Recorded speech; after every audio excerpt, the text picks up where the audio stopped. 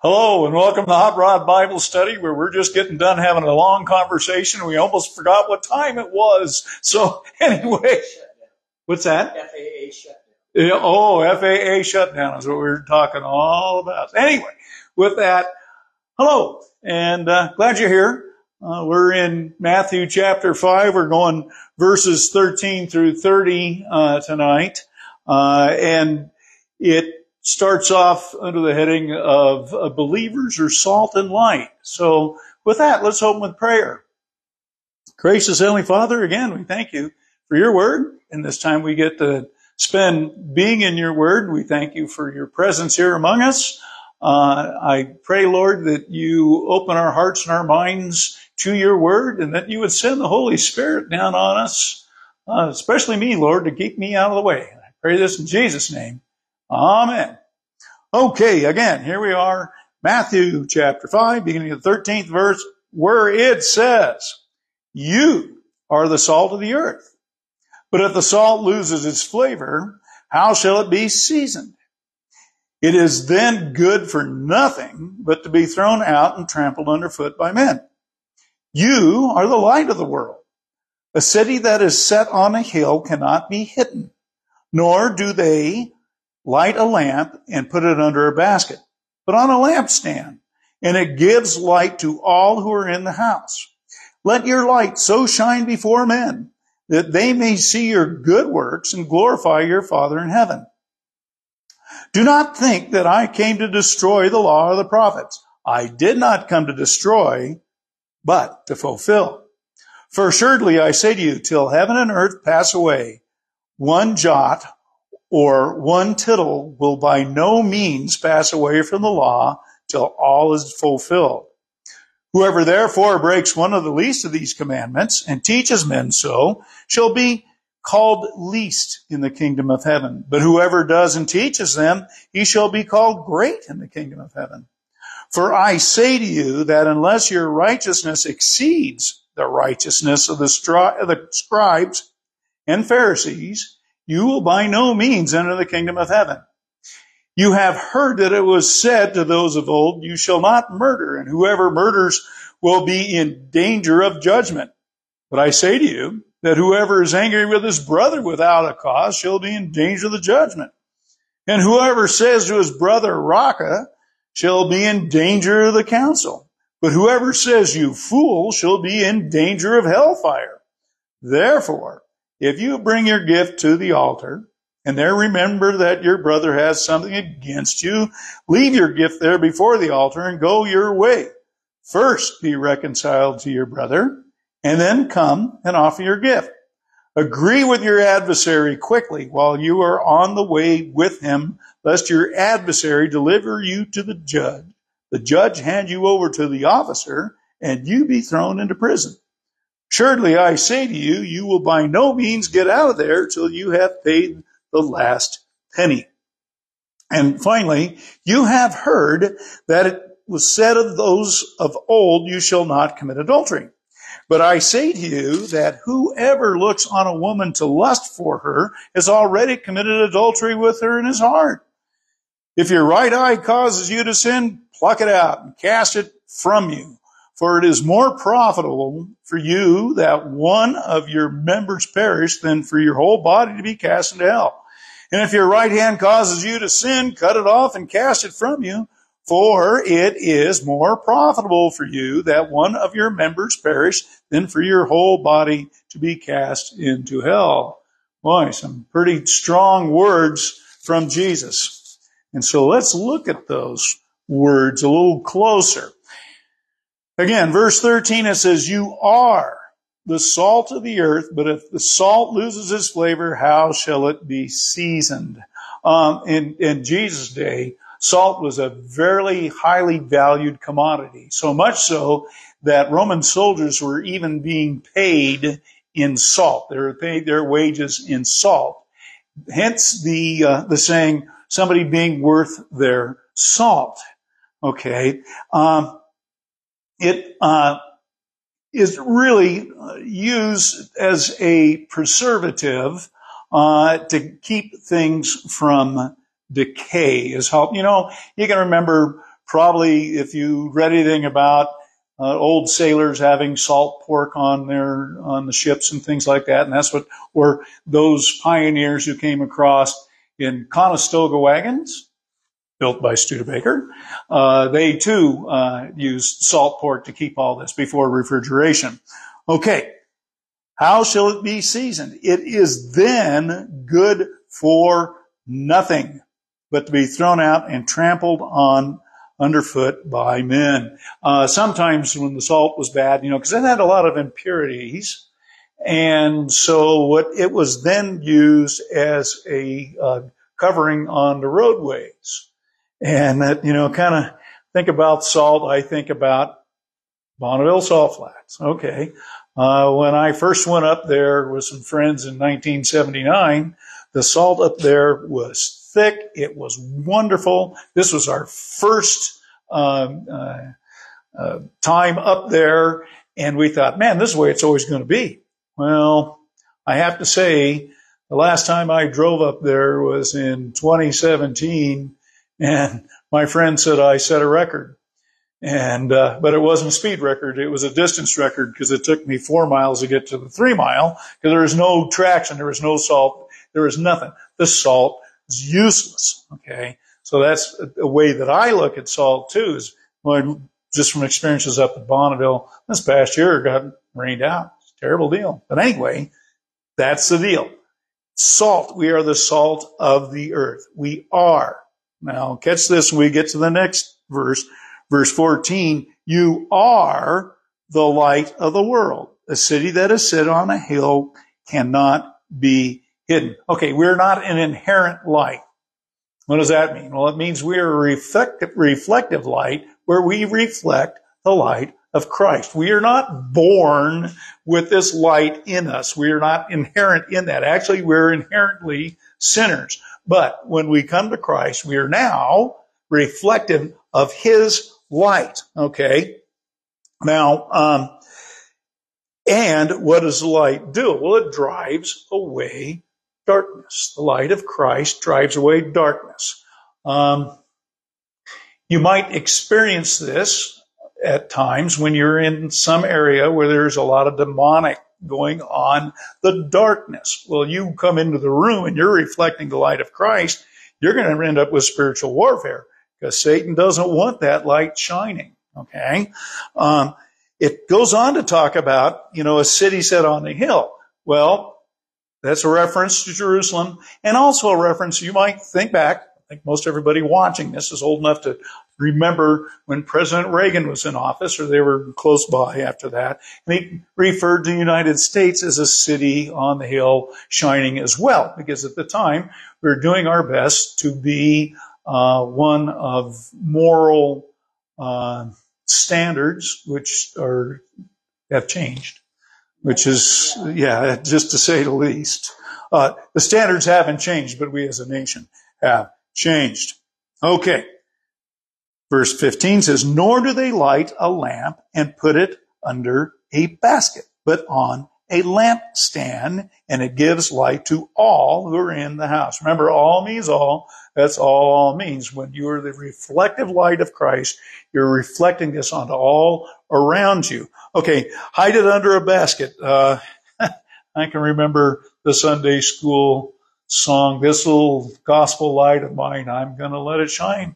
Hide it under a bush. Oh no, I'm going to let it shine. This was good stuff. This is stuff learned back little kid in Sunday school. But that's the whole thing. You don't hide your light. You don't hide your light. So putting it on a lampstand, and they're talking about lamps. Back then it was a whole different thing. Think of a menorah. They have all the different tubes going out. Well, that's because there's oil down here, and it's supplying oil to all these lights. And this is what a light stand is. Okay, it's not electrified light.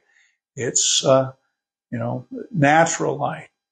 Interestingly enough, it brings to mind my mother talked about when their church in Boone, Iowa, ended up being electrified, and all the candles on the altar were now electrified as well.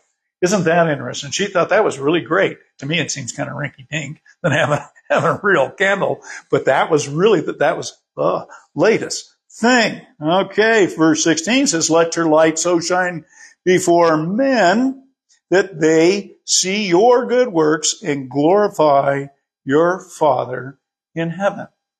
Don't hide it.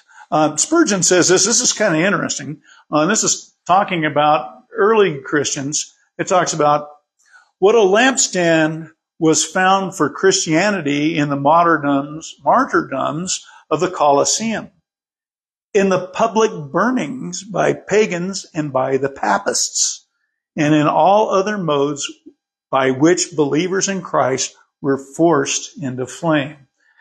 Public burnings. Okay, remember Nero, real neat Caesar, real wonderful man, would light Christians on fire to light the Appian Way. This is no lie. And in talking about the Papists, well, remember when the Protestant Reformation was going on, actually pretty much 100 years before that, when they're saying, hey, no, if this, what you guys are doing here isn't in Scripture, had guys like John Hus, who was burned at the stake for saying, hey, you guys aren't following this right. People were burned at the stake. It was not an uncommon thing. Led to being forced into the flame. Okay. Now, what I want you to notice, we look back on verse 13 and 14, it doesn't say that you become the salt of the earth or that you become the light of the world. It says, Jesus says that we are salt and light. That means those of us who are disciples, those of us who are followers of Jesus, are called to be salt and light. And again, salt is the opposite of corruption. We're to be out against that. We were just talking about that earlier this evening, about all the stuff that goes on. We can't roll over as Christians. We have to stand up and say, no, this is wrong. Case in point, I might as well just let her rip. Case in point, the drag queen story time stuff. We need to speak up against that because it is wrong. That is corruption. Okay, and also light, being called to be salt and light, we're against corruption, and we're also to be a light to the world, reflecting the light of Christ, being a guidance to the world. And guess what? That's a large responsibility. Being a Christian is absolutely wonderful that we are guaranteed our salvation. We are guaranteed our salvation. We will be in heaven with our Lord and Savior, Jesus Christ. But it's also a very large responsibility to follow Him as Lord so that others will see. It says, what is it? Let the good works, let your light so shine before men that they may see your good works and glorify your Father in heaven. They don't want to have you come up as being, there's so many guys, and we're all sinners who get caught in things like that. And they say, oh, that shows how Christians, you get a television preacher gets caught in sin, and that just shows how all Christians are. Well, yeah, we all are sinners. It's like, I'll tell this story that guy I know, avowed atheist, and pastor friend of mine, Pastor Ed Ray, was coming up and talking to him, and the guy says, well, I know you mean everything, but the problem is that you're just all messed up. And he didn't say messed. Okay. And he just drives off in a hurry. And Ed turns to somebody else and says, exactly. We are. Every one of us is messed up, and we need Jesus. Verse 17, Jesus goes on, I say this, I love this. Do not think that I came to destroy the law of the prophets. I did not come to destroy, but to fulfill. He only came in this to question man's interpretations of the law. You think, especially the extra things are being placed on people. The Pharisees were placing on people the extra laws about concerning Sabbath.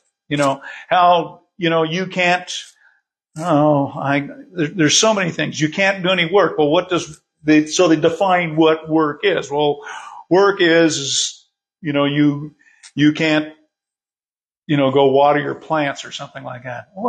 they just load all this other stuff. And this is Jesus saying, this is baloney. This is not what it was intended to be. And he says he didn't come to destroy, but to fulfill. Remember, Jesus fulfilled over 320 specific Old Testament prophecies. Here he is. He didn't come to destroy, but to fulfill the law of prophets.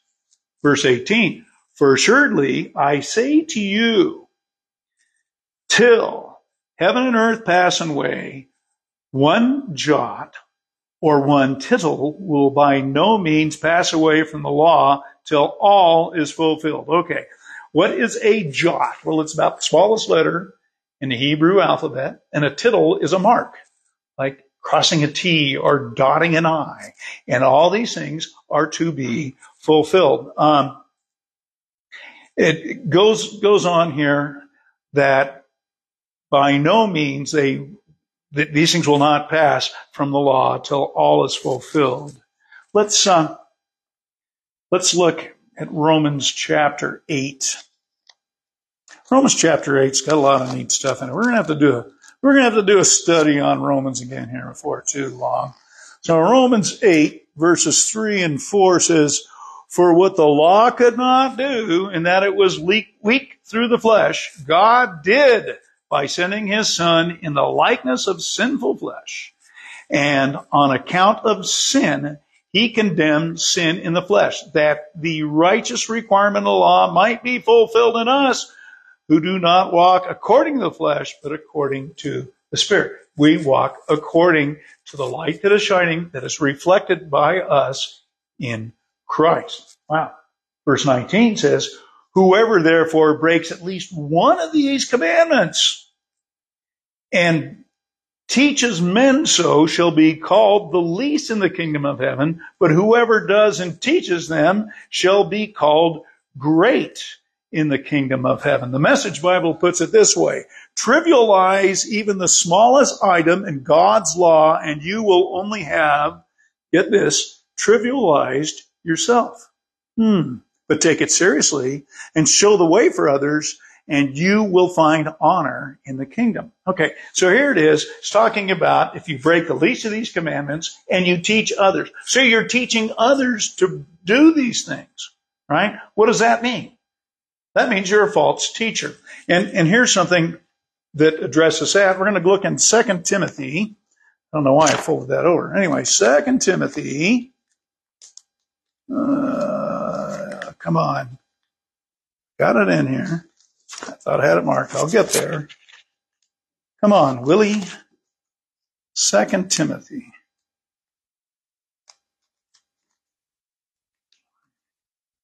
Oh, come on.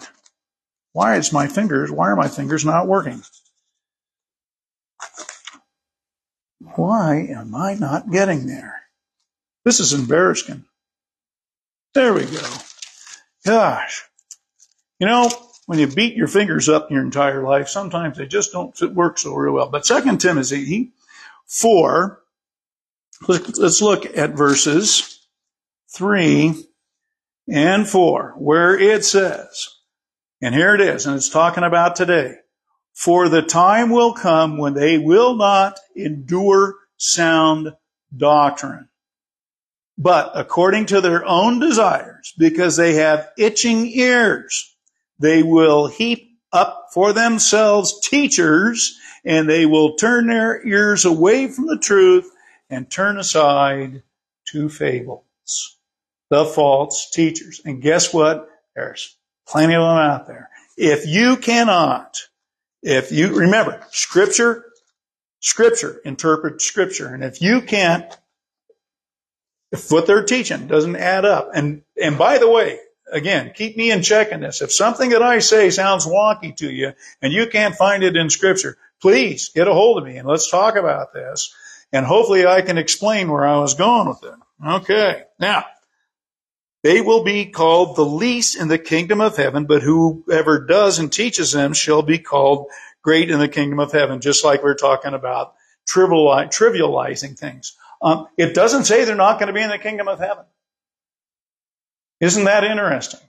But it's going to be called the least because what's happening is they're being lazy and also teaching what is They're other people's itching ears.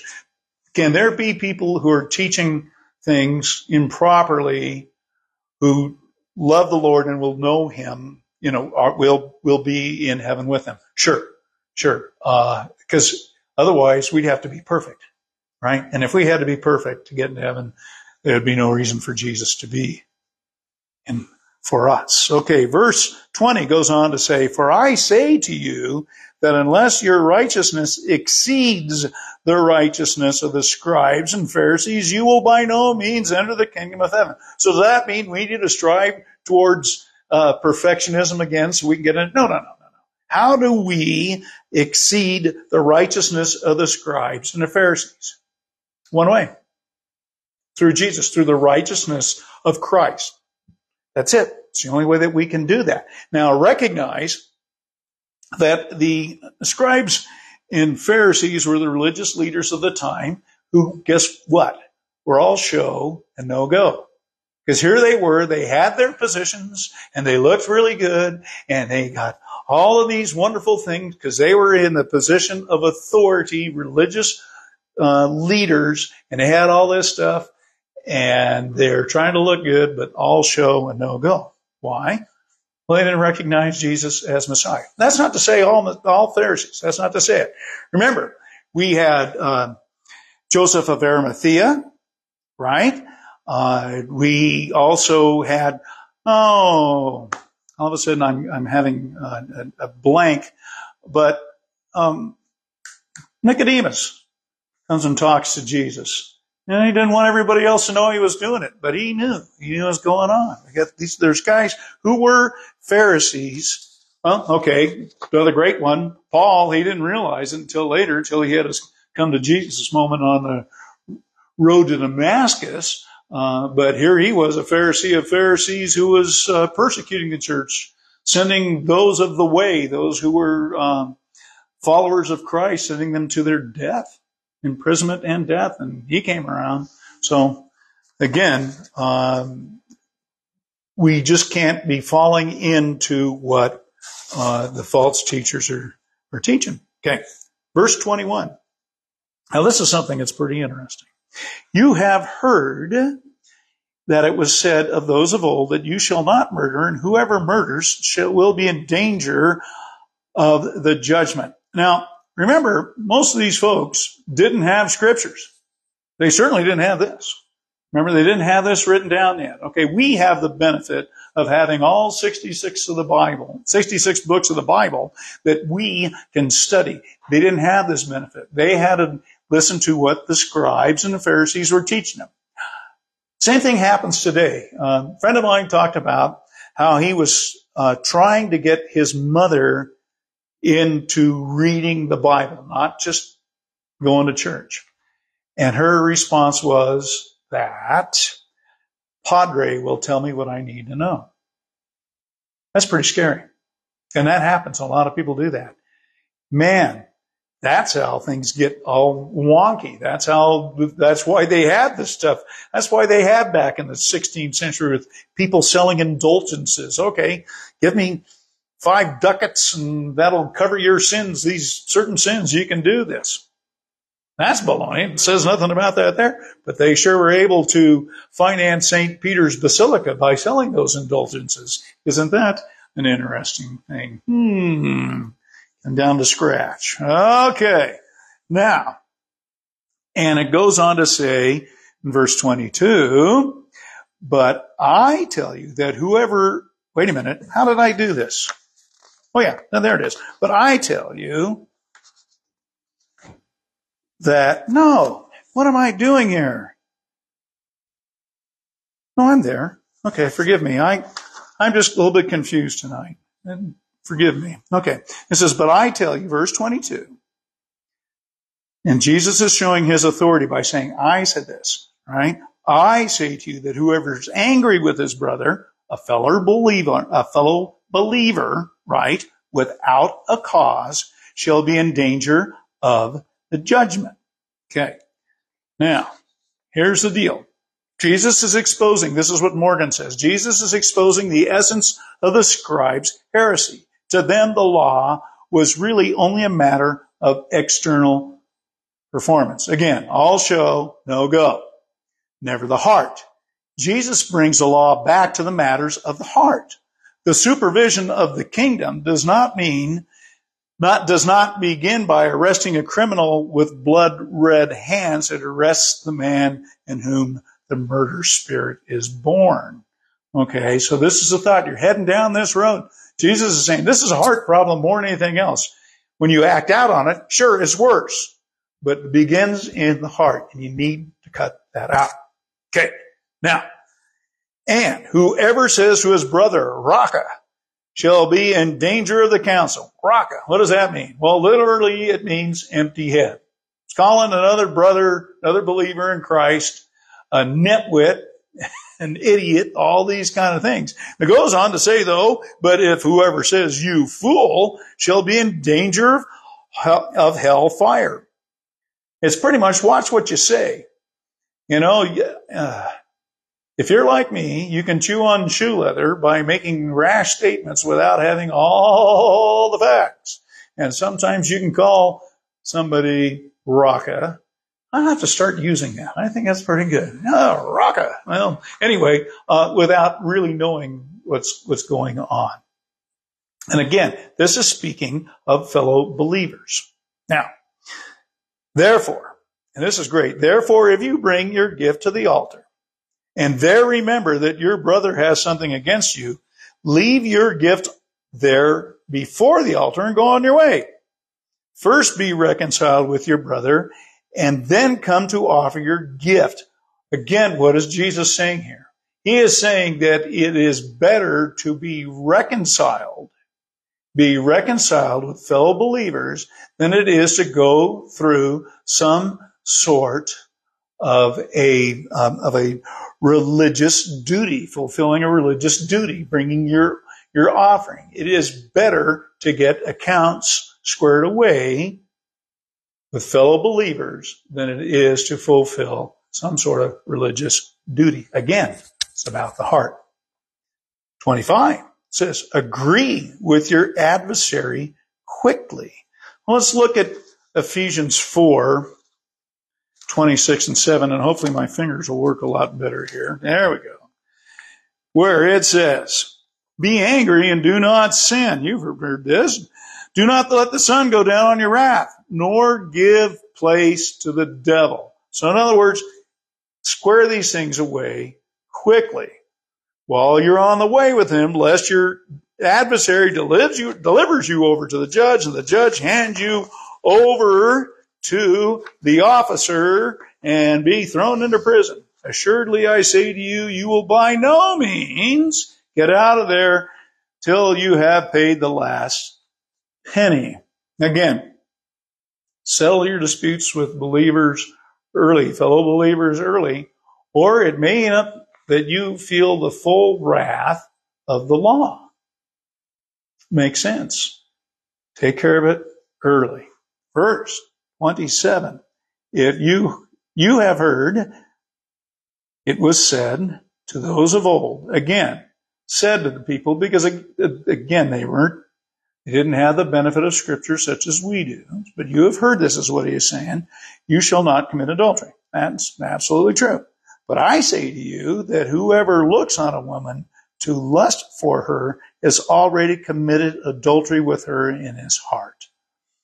Wow, that's pretty heavy. Now, here's something that David Guzik said about this, pointed it out, and I think it's really worth bringing forward, is that he says it's important to understand that Jesus is not saying that the act of adultery and adultery in the heart are the same thing. Again, just like Jesus was saying the act of murder and the hating of your brother, it's not the same thing. That it's doing is talking about your heart. And it says, and here's the deal with adultery. It says, more than a few people have been deceived on this point and say, well, I've already committed adultery in my heart, so I might as well do it in practice. The act of adultery is far worse than the adultery in the heart. His point's not to say that, Jesus' point is not to say that they're the same things, but to say that they're both sin and both prohibited by the commandment, again, against murder, and the commandment against adultery. Okay? They're both prohibited. It's not that, and this is really a point. I thought, wow, that's really got to be something. Well, I've already committed adultery in my heart, so I might as well do it in practice. No, that's not what Jesus is saying. And in verse 29, you go here too, that if your right eye causes you to sin, plug it out and cast it from you. It's more profitable for you that one of your members perish than for your whole body to be cast into hell. And for your right hand causes you to sin, cut it off and cast it from you, for it is more profitable for you that one of your members perish than for your whole body to be cast in hell. Well, it seems to me that means that what's going on in the Middle East with the Muslims, where they cut off your hand or something like that when you've been caught stealing, is justified by this. No. Jesus is using hyperbole there. You may have heard of this to make this point. But what he is truly saying is that we must be willing to sacrifice things to be obedient. Think of the parable of the rich young ruler, where he comes up to Jesus and says, well, what do I need to be saved? He says, well, you got to follow all these commandments. And the rich young ruler says, well, I've done that since I was a little kid. He says, what else do I got to do? He says, well, sell off all your stuff and come follow me. And the rich young ruler guy went away with his head down because he had all this stuff and he didn't want to get rid of it. So who is his God? That's where it all comes down to. We need to be able to sacrifice things. I'm not saying go out and sell all your hot rods, go out and sell whatever thing you have so you can follow Christ. That's not what Christ is saying. But if all that stuff gets in between you and Christ, then it is an idol and you need to get rid of it. You need to sacrifice it. It's just that simple. It's just that simple. Because to be obedient, we need, again, to submit. That's a word that all of us hot rodders hate, but we need to submit to Jesus. And it's hard to understand that by submitting to somebody that we can become truly free. And the only way to do that is submit yourself to Christ. So there we are. We're through part 2 of the Sermon on the Mount. And next week we have another Toby continued and carry on. So with that, I have to ask for questions, comments, smart aleck remarks, things being thrown from the peanut gallery. Anything else? No, it doesn't seem that way. Again, please, and I truly mean this, if there's something that you would like to say or anything, please get a hold of me. I'm open. I am open. And speaking of that, I had a request for prayer earlier this week for a friend of the Hot Rod Study by the name of Randy Cunningham. Many of you might know him from the Rickshaw's Car Club, who was been hospitalized this past week with COVID. And they didn't ventilate him, but they were putting a feeding tube down in him, and pretty tough deal. Not accepting phone calls or anything like that. Got a phone call today saying that he is doing better, eating on his own, able to smile and do all these different things. Still not accepting phone calls, but prayers are working. Please continue to pray for Randy Cunningham, which is what we're going to do right now. Gracious Heavenly Father, we come before you knowing that you are the great physician and that you're the healer of all. And Lord, we pray your continued healing touch on Randy. We thank you for the healing that he has received so far. And Lord, we just pray that he feel your presence right now. That's the best healing there can be, is you being in your presence. So Lord, we lift Randy up to you. And again, we thank you for what you have done so far. So good. And Lord, with that, I want to pronounce a blessing on everybody here. Again, Lord bless you and keep you. The Lord make his face shine upon you and be gracious unto you. The Lord lift up his countenance upon you. And again, give you his peace, one that surpasses all understanding. Amen.